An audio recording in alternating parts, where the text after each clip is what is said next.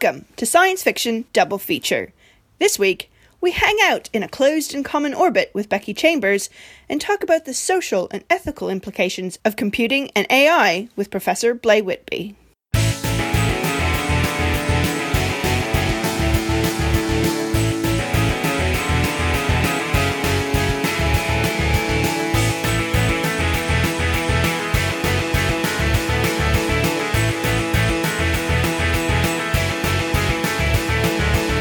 A Closed and Common Orbit is the sequel to The Long Way to a Small Angry Planet. Well, a sequel of sorts. It takes place in the same universe, but we hang out with a different set of characters.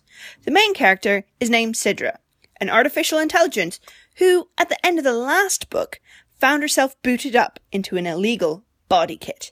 I asked Becky to describe the universe Sidra finds herself in.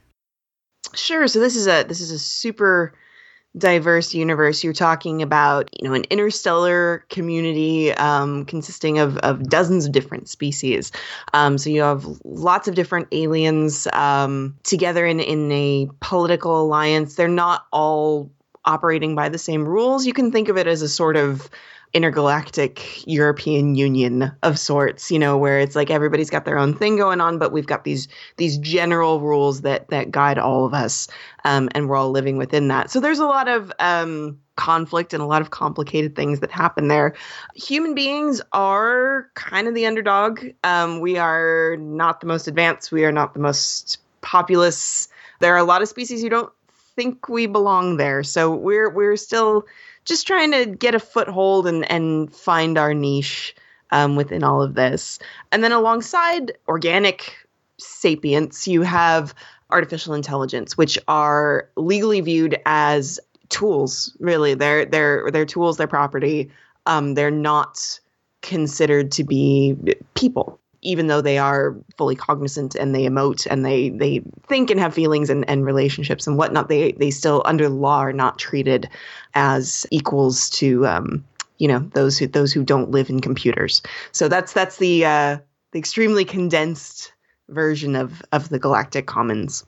So your new book focuses on Sidra, who is one of these AI. And as I kind of think of it, she's trying to find her way in the universe. Was there a particular reason why you wanted to make this book about an AI? For starters, her story was the one that I felt most drawn to, following The Long Way to a Small Angry Planet. That a lot of people asked if I was going to continue with the crew from that book, and I had just I had said what I wanted to say about them. But her thread was one I wanted to pick up because I wanted to see where she would go. In terms of telling it from her point of view, what you tend to get in stories about artificial intelligence is they're very much focused on what our relationship is to artificial intelligence. You usually have a human protagonist who is dealing with an emerging artificial intelligence who, for various reasons, is commonly female, not always, but very commonly. And dealing with the repercussions of that. And there's usually this element of danger or, the uncharted territory and whatnot. But it is ultimately about us and how this changes our society rather than how the AI herself is affected by this. So I wanted to flip that around and give her some autonomy and be like, okay, what is this like for her? Not how is it for the people around her? How is this for her entering a world where that really doesn't have a role for her? In the book, she's and this gives nothing away, but the setup is that she's been basically downloaded into a body which is entirely illegal and is just trying to live under the radar. So both coming to terms with her physicality and trying to fit herself into a society that hasn't thought to make a place for her. That was it was a story that I found compelling and one I wanted to explore. I really quite enjoyed the flipping of assumptions that AIs would want to be in a body, or that was the kind of natural feeling for them, as Sidra in the book struggles with this quite a lot. Was that always the intention, or is it the way that it just kind of came out? I was just fascinated with the kind of flipping of that idea. Yeah, no, that was very intentional. Again, when you're looking at stories with AI or with androids or anything, there's always this sense that getting a body is what ascends them to personhood, right? There's this desire to, if they want to become more human, that they have to take physical form. And I feel like that's kind of it's kind of arrogant to assume that all intelligences, the best thing you could be is to be like us. And I think that's an idea that trips us up in a lot of different areas. It trips us up in how we think of ourselves, how we relate to other species. And I'm talking about like real species here on the planet. This idea that you have to be like us in order to matter. And so I really wanted to dig into that. Is this something an AI would even want? Because as I pick it apart in the book, there's a lot of limitations that come with having a body and with one set of eyes. And so I just felt like that was an area that I hadn't really seen explored, and just wanted to see what that's like. What happens when the AI doesn't like her body? What happens when this is actually really uncomfortable for her? I think it's good to challenge this idea that the way we think and the way we physically are is the end all be all of sentient existence. And just to talk about your style of writing as well, I found both books like really hopeful in the tone. Maybe it's just because I've read lots of like kind of either aggro sci-fi or just like gun-toting, save the universe sort of stuff. Is that intentional, or is that just the way you write? I just enjoyed it. It was just a delight to read. Well, thank you. That's 100% intentional. We need to feel hopeful about the future. And I say that not to say that my approach is better than, sort of the grim dark or, let's be cautious here approach, because I think we need that. We're living in really uncertain times. We have massive global issues that we're not sure how to tackle. And science and technology plays into all of that. And so, yeah, I think it not only makes sense, but is healthy for science fiction to reflect that, to reflect those fears and to reflect our real world anxieties about, hey, we're not sure how this is going to work out. We're not sure where we're headed. I think that's important, but I think you have to counterbalance that. If the only way you're imagining the future is within a context of fear, well, it's not a really good way to help you move forward. It's not a good way to promote progress, but if you have that alongside, hey, here's a future that's hopeful, that we want to be part of, that looks like it's a pretty good place to be, and it's got its challenges and it's got its dark stuff, but like overall this future looks better, and this is a future that looks beneficial, and it's something we could work toward. I think that's equally important. I think without having futures you can point your compass toward, we're a little bit adrift. So that's, I'm obviously biased because it's my work, but that's what I'm aiming for when I write my stuff. What I also enjoyed was the gender balance. Sci-fi has historically and currently probably still has a problem with gender balance. Is this something also that you consciously try to do? Yeah, hugely. I'm writing far future stuff, and so I'm writing about the future of humanity as best I can. I mean, that's kind of a big topic to tackle, but I'm not interested in writing a future that only exists for one narrow sliver of what our planet is actually comprised of. Half of us are women. We have more than two genders, and the majority of human beings are not white. So I understand, why so many of the, if you're talking about, intergalactic societies on TV, right? How, they look pretty bland, and that's because of things like, Hollywood casting norms and whatnot. But it doesn't represent how we actually are, how we actually look. So if we want to talk honestly about a future in which the entirety of humanity has gone out into space, it needs to be more than white men, out there. Like, the future is for all of us. And so I think writing anything else would be disingenuous. Again, I'm kind of comparing to some of the other sci-fi I've read, is that the scale of the story is, I think, quite manageable, in the sense that you can have books that end after, saving the Galactic Empire, and then, there's another, huge universe-altering, ridiculous thing coming up in the second book. And so the fact that it's, has relatable characters and kind of a relatable scope, I guess I just really kind of fall in love with the characters then. Do you intentionally keep it small? Do you like these kind of more stories about relationships rather than, galactic peril? Yeah, absolutely. You can only blow up the galaxy so many times. And I say that as someone who adores that kind of stuff. I grew up on Star Trek and Star Wars and Farscape and all of it. Like, I love me some space battles. I hesitate to say the problem with that, but the thing you get with that is there's this sense that space is only for heroes, right? And that's a viewpoint you can see in our real world as well. Only a tiny fraction of humanity has actually been to space. And the people who have done so belong to really elite groups. Back during the space race, you're talking about test pilots, the military elite. And then nowadays we're looking for very different things in astronauts, but we're going for the intellectual elite. When you look at the biographies of astronauts, or I've had the privilege of meeting a couple. You're just like that. That's a better person than I am. Like, that's they're incredible.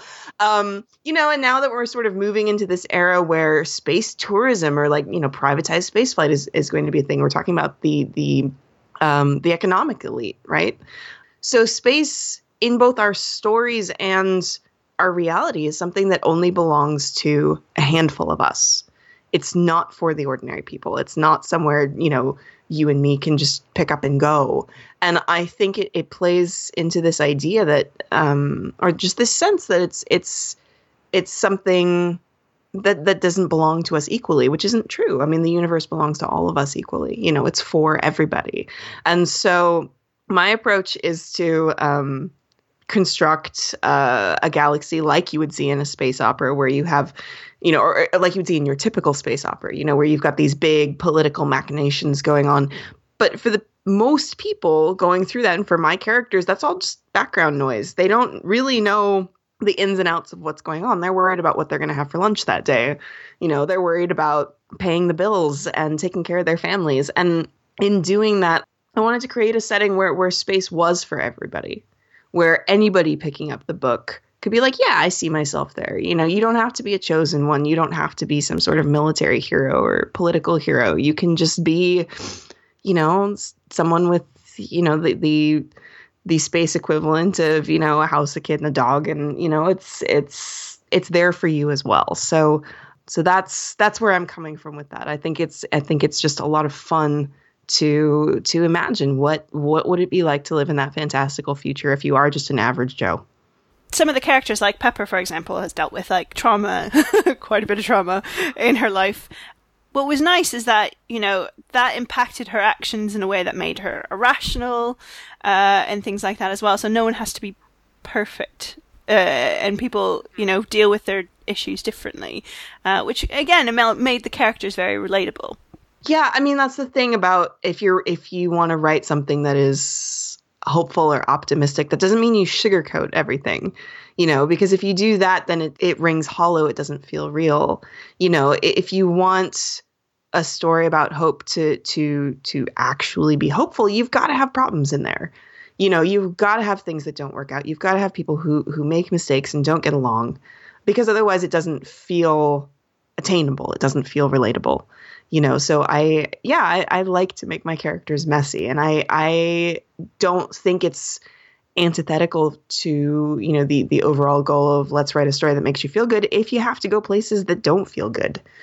Pepper's story, there's a lot of really not pleasant stuff in there, but I think, or at least I hope that's what in the end is a story that makes you feel good, because you look at, she's been through these struggles, and Sidra's been through this stuff, and everybody's been through stuff, stuff with a capital S, but they get through it and they find ways to work together. And I don't know. I think that for me is one of the most important things in what I'm trying to do with this stuff. And I just read, and I had no idea when I picked up the first book, because clearly it was after it had been Kickstarted, but your first book was Kickstarted. how has the process been different for your second book, given that you were the publisher? I imagine easier in some ways, but I guess for those who kind of Kickstarter or self-publish, what's the transition like? Oh, it's night and day. When you're self-publishing, I mean, by design, you're flying solo, right? You're on your own, and there's no one you can really ask. I mean, you can go on forums and talk to people and whatnot, but I mean, it really just is you putting your thing out there. Whereas having a publisher, there's all of a sudden just this army standing behind you, and they're like, cool, we'll do this and this and this and that and the other, and all you got to do is just write the thing. And that's really nice. Like, I think that, and that's not to knock self-publishing. I think self-publishing is a totally equally viable, equally respectable way to put a story out there. They both have their pros and cons. But there was a world of difference between, having the story that I was just kind of doing on my own. And granted, like, I was beholden to my Kickstarter backers, but I really was setting my schedule and, I'm going to do it this way. Whereas with a publisher, you've got a deadline and you've got a contract, and there's a lot of freedom within that. And a lot of, I had obviously, lots of creative leeway. It was my thing, but that's a different kind of pressure. The Long Way to a Small Angry Planet, I wrote over the course of almost 10 years. The Kickstarter from beginning to end was a year and a half, but it was a story that I worked out on my own, sort of tinkered with over time. Close and Common Orbit, I wrote in 9 months, with a publishing team at my back. I mean, it was both creatively and logistically just an entirely different experience. And I also read that you're doing a third book? Yes, I am in the throes of it right now. I can't say too much about it, but I can tell you it's the same setting. I can tell you it does a similar thing to Close and Common Orbit in that it's a branching off rather than a continuation. And it takes place somewhere I have mentioned but haven't visited yet. So that's as much as I can say at this point. Very intriguing. I've noticed with the first book, you kind of delve into one of the alien species a bit more. In the first book, I can't pronounce the alien species name. The Eluans, I think, the second book. Oh, Eluans. Yes, the Eluans, yes. Are we going to see a similar kind of delving into one of the other species that live in the universe? Can you say that? I will say yes, and leave it there. Excellent. The last question I had, because I'm kind of interested in what people read. Are you reading anyone interesting right now? Do you have any really great sci-fi recommendations?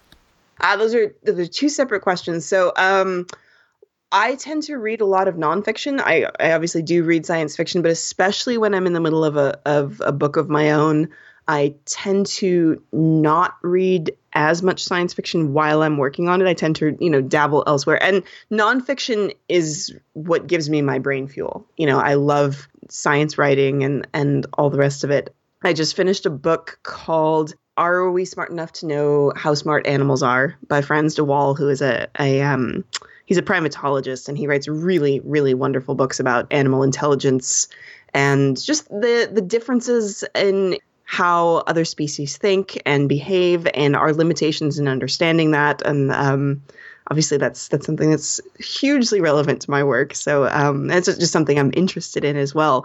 In terms of science fiction recommendations, Ursula K. Le Guin is one of my all-time favorites. So if you haven't read her, please do. She's a legend. I also really enjoy Octavia Butler, Margaret Atwood. I think that's sort of the holy trinity there, actually, now that I'm thinking about it. Those are the three on my shelf that will never leave. So the gap between books is when I sort of devour everything that's come out recently, and the rest of it I'm just soaking up as much science as I can. I'm the opposite. I'm doing a PhD, so that's like my work, and then right. My fun is science fiction. So my kind of science fiction pile goes up the more I procrastinate. Right. I'll get there in the end. Thank you very much for your time. Yeah, you're welcome. Thanks. This was a lot of fun.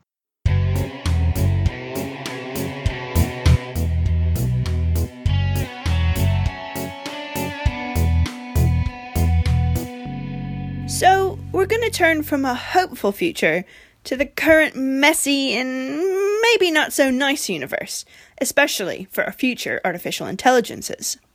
Blay Whitby from the University of Sussex researches the technical, philosophical, and moral questions raised by our use of AI. Our interview ranged far and wide, but hopefully this small bit makes you think about how far we have to go before we even have the possibility to meet someone like the heroine of A Closed and Common Orbit. My first question for Blay was, what is sentience?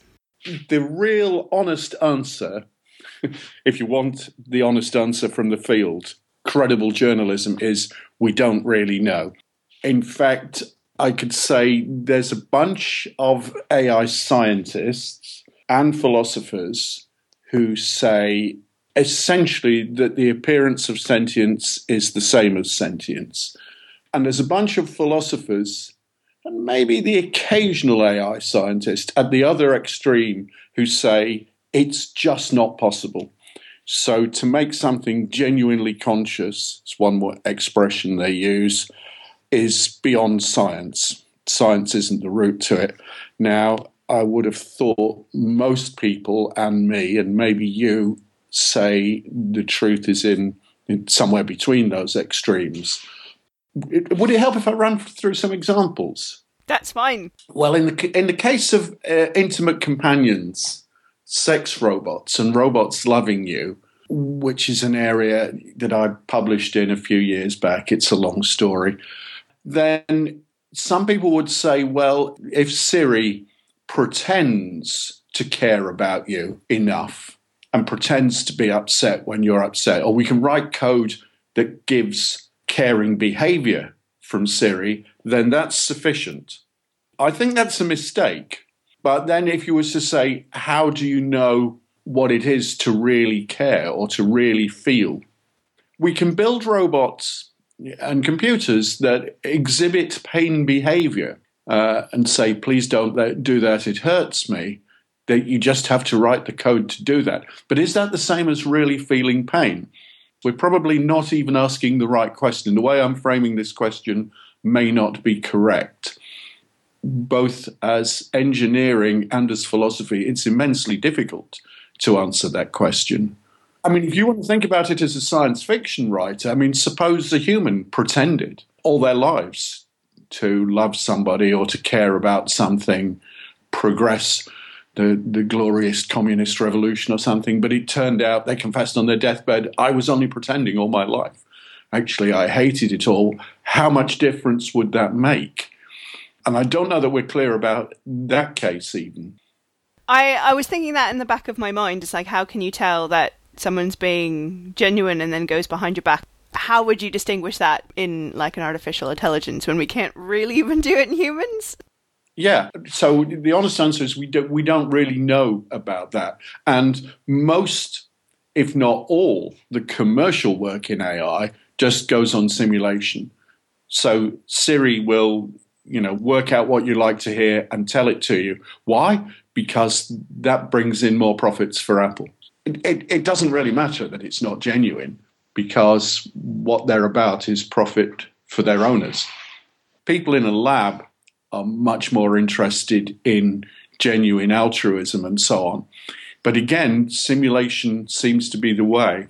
I was at a workshop beginning about a year ago where we were tasked with coming up with some sort of architecture that would allow a robot to take decisions that involved breaking the rule because clearly the rule was wrong in this case. And we weren't very, effective at that. And of course, hanging over us all the time is who would buy a robot or an AI program from me when I said, but if it thinks your rule is wrong, it will break it.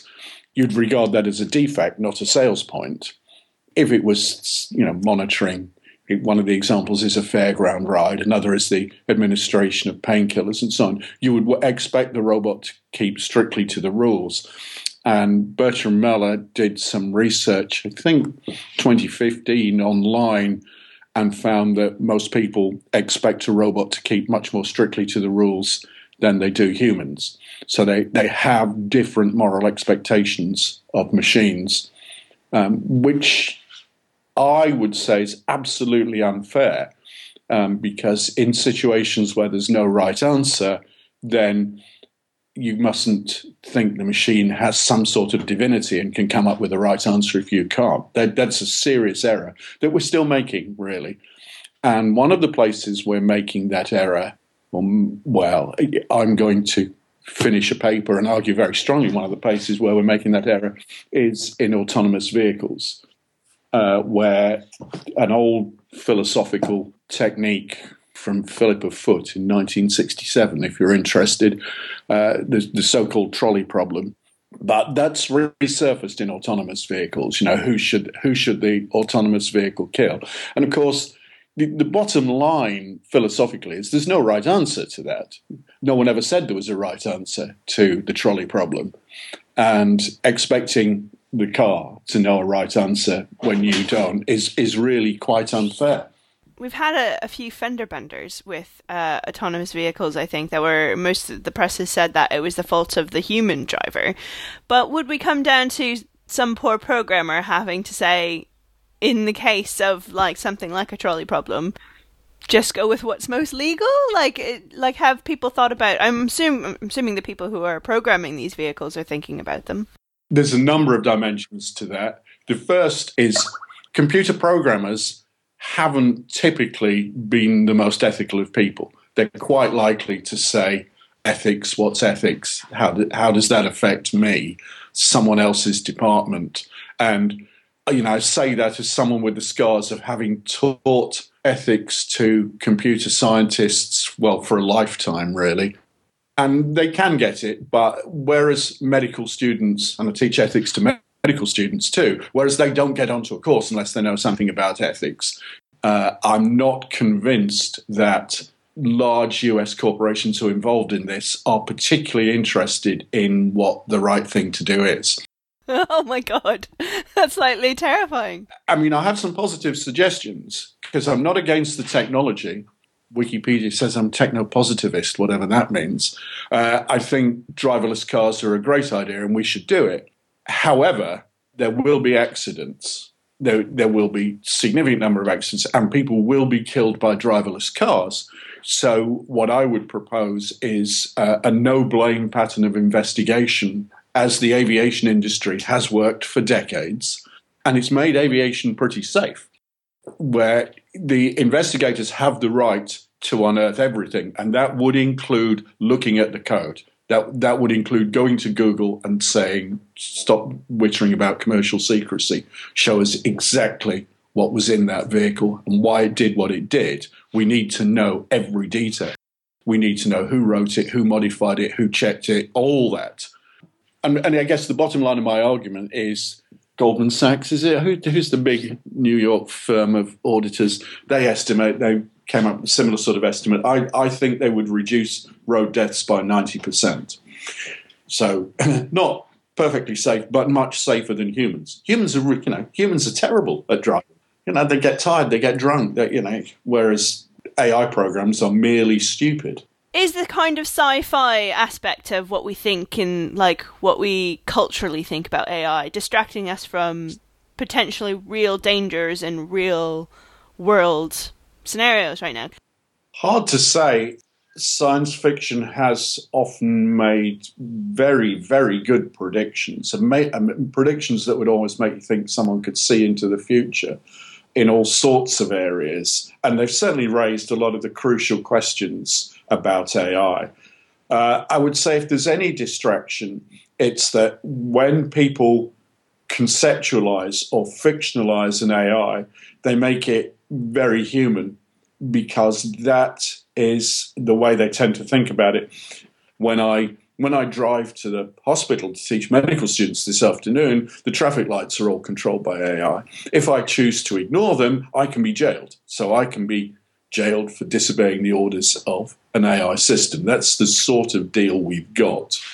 And that's before I talk about how much monitoring another not very ethical US company will be doing about my location and the time I spend in various activities via the iPhone in my pocket, right?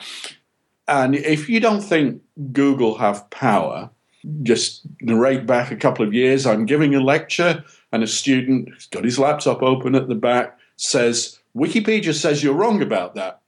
Always up for a debate. I said, yes, I know. I've altered it a couple of times, but someone's going to be in their bonnet. Trust me, what I'm telling you is the truth.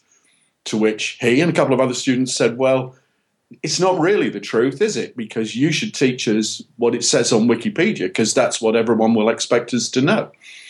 So you see how knowledge is created by these large institutions, not by me. And it's not going to be saying, well, I was there and it didn't actually happen like that. That's the students saying, well, no, that, when we're asked, we need to know what's on the web, not what actually happened. That's a bit ethically or morally, or at least just very scary. It is scary, isn't it? Yeah, that's why I mentioned it to you. And that's the power these things have. So what would worry me about any AI straight away is, who is it working for? And the other thing you need to hear is we've known since the early days of AI that programmers put their prejudices into programs. There's nothing neutral about the machine. When I say we've known it from the earliest days, I remember a project back in the 80s which was to train police cadets at a police college in Hendon in North London. And it was built as an expert system in the way people did in the 80s. They went and interviewed, beat serving police officers, asked them what they would do in certain situations, and just typed that into the system in the form of production rules, basically if-then rules. And I'm saying it's 80s, it's a very old-fashioned. A lot of AI systems still use production rules. They're simple and effective and easy to maintain. But when the system was completed, it was so incredibly prejudiced and visibly prejudiced that it couldn't be used. And it really had rules like, if you see a black man in an expensive car, stop him and question him, which is probably a distillation of what was actually happening on the street. Around about the same time, my wife, who's an AI scientist, Sharon Wood, if you want to look her up, got an invite to speak at the AI Spring Symposium at Stanford, and said, I'll get some more money and we'll make a family holiday. Because she bought the tickets in her name on her credit card, when the boarding passes arrived, it said she was male. So she inquired about this and said, will this be a problem getting on the aircraft? And they said, well, you see, it's because it says Dr. Wood on your credit card, and the system can only handle doctors being male. And there's no way to put that right. We'll just have to write you a letter saying, let you off. And you think, well, what programmer thought, if someone has the doctor ahead of their name, they must be male? And, the answer is an average programmer. Because this prejudice, misogyny is alive and well. But yeah, it takes a conscious kind of recognition from the people building the services that, there are different people in the world. Well, yes. And these are just the examples of prejudice that we've noticed in programmers, because over that period, from the 80s to now, women have been, at least in some countries, quite vocal about, saying this is blatant prejudice against me. But I wonder how much prejudice we just haven't noticed because there hasn't been the same political interest. Standing back, take a real philosopher's view of it, what I always think is, if humanity all died out from some terrible virus, and my biological colleagues tell me this is quite possible, and then some aliens completely unlike us subsequently found our robots or our computers, or intercepted one of the Pioneer spacecraft, right? They would undoubtedly be ours. They would reflect us, right? They would be, they would not be in some sense separate. They would represent our values, our preoccupations. They're full of them, So our computers literally are a reflection of us. And some of them may not reflect the best of us. Can I go back to what I said about imitating emotion? Because I think there's a specific danger in that. And again, it was Scheutz and Mahler did a wonderful experiment. In a way, in the AI world, we knew this, but they just they designed an experiment just to reveal it, where they used a robot, a Now robot, if you know it. It's a commercially available Japanese robot. It's about half a meter tall, but it has 2 arms and 2 legs and big eyes. If you know the uncanny valley, you'll know why manufacturers make their robots like that, and they don't move too close to being human. And what they did was they took psychology undergraduates. They said, you have to give some instructions to this robot, and it will then follow them. And here's a list of the 6 instructions that the robot has been programmed to understand. You speak to it. Well, what they had to do was to tell the robot to knock down a tower of blocks. And what they didn't know, what was a surprise to them in the experiment, is that the robot would protest. It's just canned text. It's a commercially available little toy. It says to them, please don't make me knock down that tower. It took me hours to build it. Please don't make me knock it down. And eventually it would pretend to cry. Or a pose that would probably represent someone in deep sorrow where they're human. But you won't understand, this is just a machine. It's just a toy. It's been programmed to imitate it. You get the picture?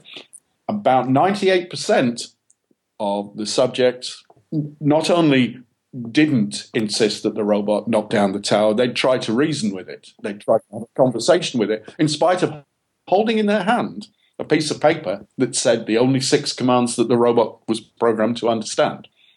Right? Now, my personal view, hand-wavy view, and I can do this, I'm a philosopher, is the 2% are a very interesting subset of humans. They really didn't care, because they really don't care about anyone else's feeling. We normally call them psychopaths.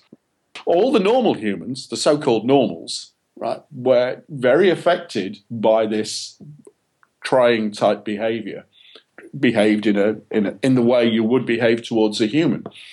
And they were interviewed afterwards, and they said, why did you not make the tower down? And they said the robot was crying. Nobody likes to see a robot cry, which I guess is as good as an answer as any. But the way I see it is, it's like when cats rub themselves against your leg and people say, oh, they see you as a big cat. No, they don't. They know quite well you're not a cat. It's just they only have cat behavior in their repertoire. That is their behavioral repertoire. And it's important to recognize that humans only have human behavior in their repertoire. So when they see a robot fake emotion, they can't help but respond to it. I mean, Cynthia Brazil at MIT did a lot on this with the Kismet robot and so on. And it doesn't look like a human. It doesn't look like an animal. It looks like a robot with big floppy bits, But people can't help but respond as if it had human emotions, because we are humans and we only have human behavior in our repertoire. And that gives a direct route into humans, which is really very dangerous and not controlled. Well, it was really interesting in the book. The main kind of tension was that the AI, whose name was Sidra, was put into a body kit that looked exactly like a human. Normal AIs were in ships and factories and stuff like that, and it was illegal to put an AI into a body. And it made me wonder that if we actually got to the point where, weren't uncanny valley anymore, and they actually looked and acted like humans, would we have the right then to know if they were artificial intelligence? Because, that study shows you could be easily manipulated based on the fact that we can only be human when faced with kind of human emotion. Would we have the right? I don't honestly know. I mean, they could say this is prejudice. Exactly. I thought it's an interesting moral question. It is an interesting moral question. We need to sort our attitudes out about this very quickly, because online, you see, I may be confronted with artificial intelligences, certainly when programs ask me to just answer a question, or they say, is it all right if I put a cookie on your machine, or could I have some of your personal data? And I don't seem to have the right to say who you're going to give it to. They've kind of got that one covered. We give it to who we think it's worth giving it to, and your privacy is assured. But I don't know. And the other irony is I'm frequently asked to prove that I'm not a robot by copying characters down. So I'm already, particularly online, in a slightly uncomfortable position about this. I mean, I'm not asking you to prove that you're not a robot. We're already heading towards this, and I think if they are the other side of the uncanny valley, and I haven't seen anything that is yet. I mean, in most of the humanoid robots I've seen, I have a distinct feeling of repulsion. Not everybody does, and it varies, but the uncanny valley is very real for me. But I can tell you how people get around it when interested in sex with robots, which an awful lot of people are. And that worries me as well, because I think there are good jobs for robots. And I would certainly praise the Pioneer spacecraft and Curiosity on Mars. And was it Philae we dropped on a comet on a one-way trip? I mean, these are all good jobs for robots, definitely. But intimate companion, I'm not sure if that is a good job for a robot. It makes me uneasy on a number of dimensions. As a culture, we're kind of obsessed with humanoid robots that look like us and act like us, and then, there's usually some sort of dramatic tension involving how they're different. But actually, we're faced with a lot of these real issues now, but just in ways that we don't quite recognise as being the same. Well, we also need to face up to the fact that science fiction and AI is holding a mirror up to ourselves, and some of what we're seeing is not all that pleasant. We have to face the fact that humans are not very nice. In fact, I wrote a paper a few years back, which really seems to have disappeared without trace, called "Sometimes It's Hard to Be a Robot," which is on the ethics of abusing robots. I mean, maybe it hasn't disappeared without trace, because I just reviewed a paper on robot rape that is whether or not you could rape a robot, basically, which again, there is a small body of literature on this. I guess coming with the kind of sex robots, that's like a moral question you then have to raise. Oh, no doubt about it. In my humble opinion, because like all typical academics, when given this paper, I went straight to the index to see if I was in it. And the paper of mine that hasn't disappeared without trace is called "Do You Want a Robot Lover?" ? And one of the question mark's important, because I think there are more questions than answers in this area. And of course, I think it starts off, I wonder if you'll get the joke. The first sentence, which was hard for me to get through MIT Press's copy editor, the first sentence is, "It is a truth universally acknowledged that a young man, brackets or woman, in possession of a good fortune must be in want of a robotic companion." It's Jane Austen. It's a kind of slight bending of the first sentence of Pride and Prejudice, and I meant it just the same way. People have decided that you want a robot companion. You haven't decided this. Certain commercial interests have decided this, and you might or you might not, but it's worth discussing the consequences. One of the things I say in there, the same as in "Sometimes It's Hard to Be a Robot," which is the opening line from a Tammy Wynette song, but none of the reviewers spotted that little joke. One of the problems that hasn't been discussed is one of the reasons that people will buy sex robots is to do things to them that would be illegal or immoral or both, were they to do them to humans. Do we care? I mean, hence me ending up with this paper on robot rape to act as the anonymous reviewer. Some people do care. Kathleen Richardson is against sex robots because she thinks it's an objectification and it will contribute further to the objectification of women. And I think there's something in that. I'm just putting this as part of a general theme that I'm pushing, that if you're a robot, this is not going to be a great world to be in. Humans will do terrible things to robots. Anyway, I've taken up much longer of your time. Thank you so much. And that's it. I hope you enjoyed this week's show. Thanks to Blay, Whitby and Becky Chambers for their time. A Closed and Common Orbit is now out at all fine bookstores near you. I, for one, hope we get to see the positive and hopeful future for both us and any artificial intelligences that show up along the way. You can read more about Becky Chambers and Blay Whitby in the show notes. as well as some other links to concepts mentioned in the interviews. Remember, the science fiction of the future depends on the science fiction we read today, so read wisely. And possibly, for our future artificial intelligences, read hopefully. Thanks for listening.